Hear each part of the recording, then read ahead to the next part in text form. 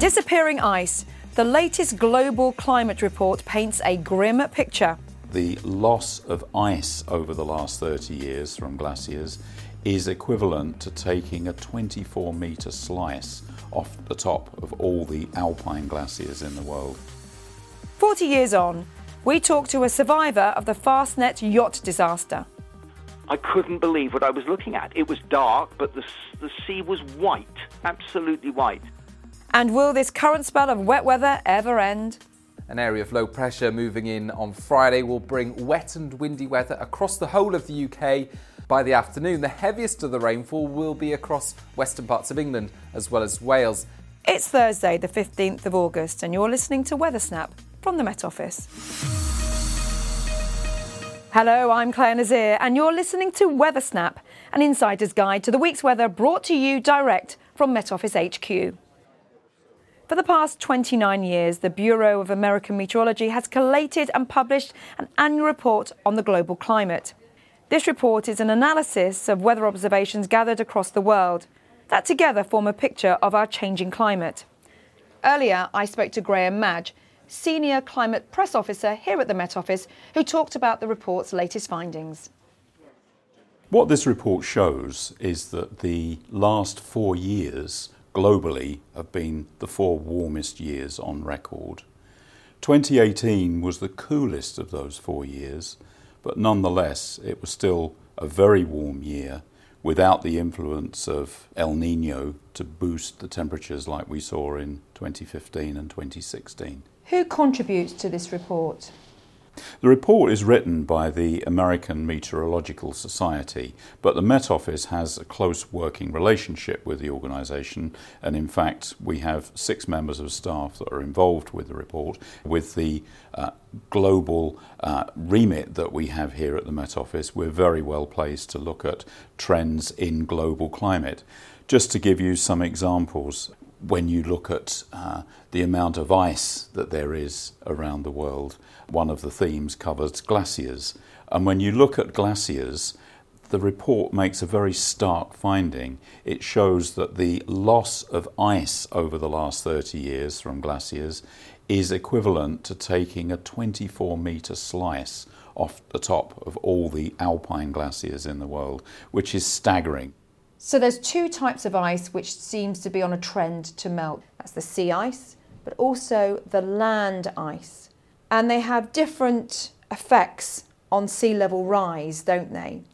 So when you get land-covered ice melting into the sea, you do get some displacement, you get sea level rising, as opposed to sea ice, which just pretty much gets absorbed by the sea. Sea levels have risen, according to the report, by 81 millimetres since the levels recorded in 1993. And obviously that's not just something that's happening in far-flung places. We're actually seeing that around the UK coastline. And of course the UK, when you look at sea level rise, parts of the south coast, because the UK is still sinking after the Great Ice Age 10,000 years ago, we're actually seeing sea levels rising faster than that in parts of southern England. So we've seen that the global temperatures are rising and we are in the top 4. However, there have been some local extremes recorded as well. It's important to remember with a report like this that although we're seeing more extremes of temperature related to heat, more hot temperatures, we're not immune from seeing cold extremes as well. So if we cast our mind back to spring of last year when we had the beast from the east, actually the UK saw its lowest recorded springtime daily maximum temperature. So the fact that we're seeing global temperatures rise doesn't mean that we're not seeing occasionally some cold weather extremes, but what it does mean is that the heat extremes, the hot events, are outnumbering the cold events in an ever greater way. So Graham, finally, tell me why this report is so important. For the last 29 years, it's provided an annual snapshot of the state of the planet. So we have a good body of evidence going back to the 1850s for temperature, but this is providing a synthesis of all those global indicators of climate change, bringing all that scientific evidence together, and it's pulled from all parts of the world. And that shows that the climate is warming. And when you look at that in the context of, say, climate projections, we know that this isn't going to be the peak. And the projections suggest that we are going to see ever rising temperatures, based, of course, largely on the fact that we've got more greenhouse gases in the atmosphere. And that trend is going to continue to increase. 40 years ago this week, the biennial Fastnet yacht race ended in tragedy as a violent storm swept across the Atlantic. As the yachts set sail from the Isle of Wight heading to the Fastnet Rock off the coast of Southern Ireland, competitors and forecasters had little idea that weather conditions would change so drastically. Rick Newman was a bowman aboard the racing yacht Marionette.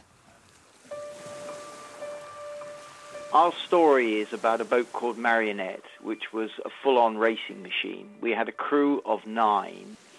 We'd sailed at a fairly international level, and we'd sailed together for many years, and thought, well, this is just another Fastnet race. It's easy. The Fastnet race first began in 1925. Its reputation has grown over the decades, and today it is one of the world's most prestigious offshore sailing events. Fastnet is one of the sort of great blue water classics, and you're always excited by it, but we were excited about the idea of competition, not of survival. Traditionally, crews are briefed before the race, and on the 11th of August 1979, many were more concerned about the sluggish weather conditions. The weather brief that we had suggested it was going to start light and easy, and later on, Monday, Tuesday, the wind was going to pick up, but we weren't expecting anything dramatic. The Fastnet course takes competitors from the Isle of Wight in the UK, around Land's End to the Fastnet Rock, 13 kilometres off the coast of Ireland, and then back to Plymouth. We set sail from Cowes. We struggled around some of the big headlands, and we were really feeling it was a slow race. And then as we started off across the Irish Sea, things seemed to start to pick up. Meanwhile, a low-pressure system was developing and tracking quickly across the Atlantic. It was far deeper and swifter than the weather brief initially issued to the crews prior to sailing.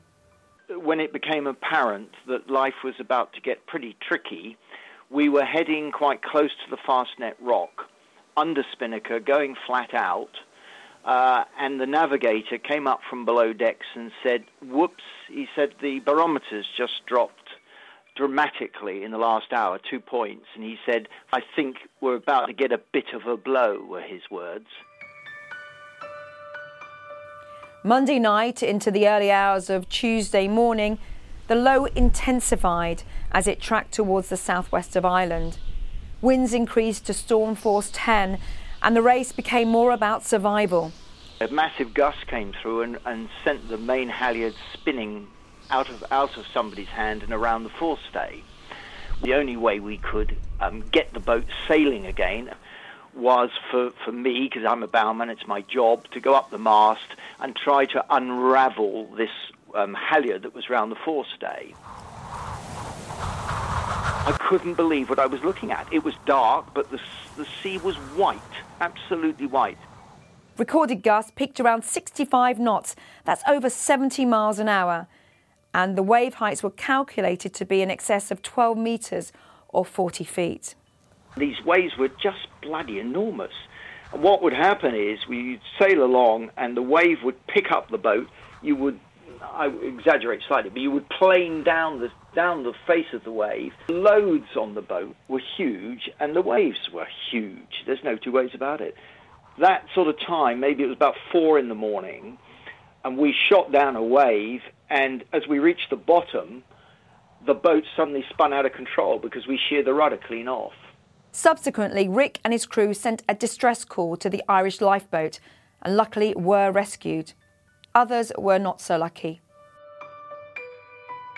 Out of the 303 yachts that took part, 24 yachts were abandoned, 5 were completely lost, and only 85 yachts made it back. 19 people lost their lives.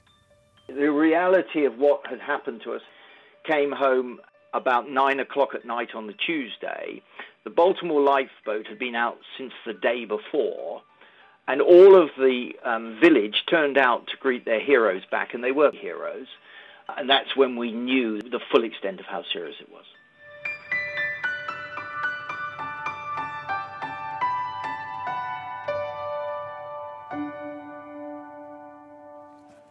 Fastnet crew member Rick Newham. Later this month, the Mostly Weather podcast panel will discuss this event in greater detail, and obviously we'll keep you posted here when that podcast is available.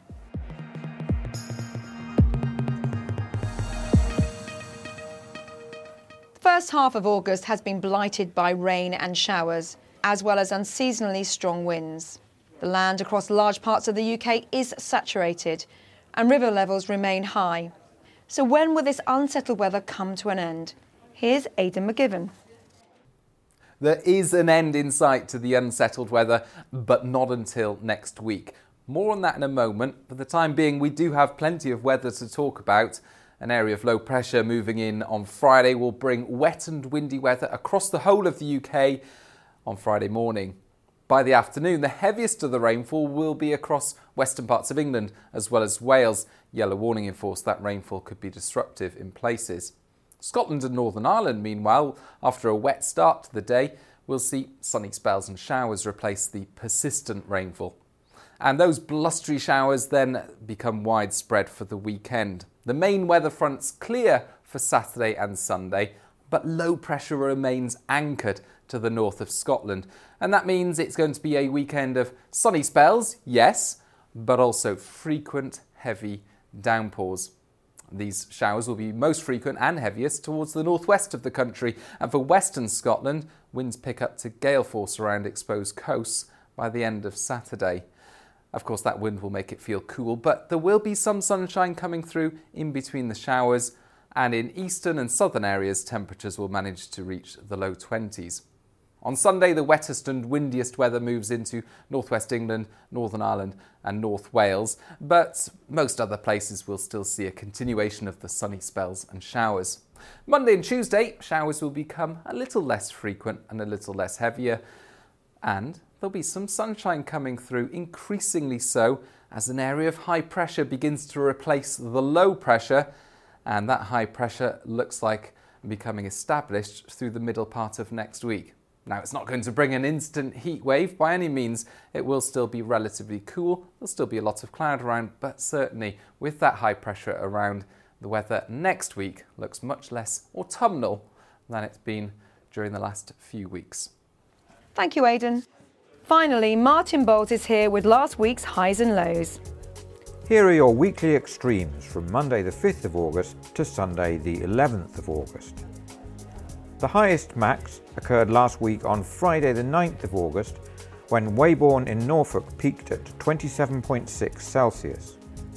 The coldest night was in Catesbridge in County Down, with a minima during the early hours of Wednesday morning of 6.9 Celsius. It was a very wet week, with reports of flooding across Scotland and northern England. The highest daily rainfall was recorded on Saturday the 10th of August at Spade Adam in Cumbria, where 71.4 millimetres of rain fell. And Aberdaron in Gwynedd clocked up 13.7 hours of sunshine on Monday the 5th of August. Thank you, Martin. That's it from Weathersnap. I'm Claire Nazir, producer is Adrian Holloway. Join me again next week when we take a dive into the week's weather headlines. Weathersnap is a podcast by the UK Met Office.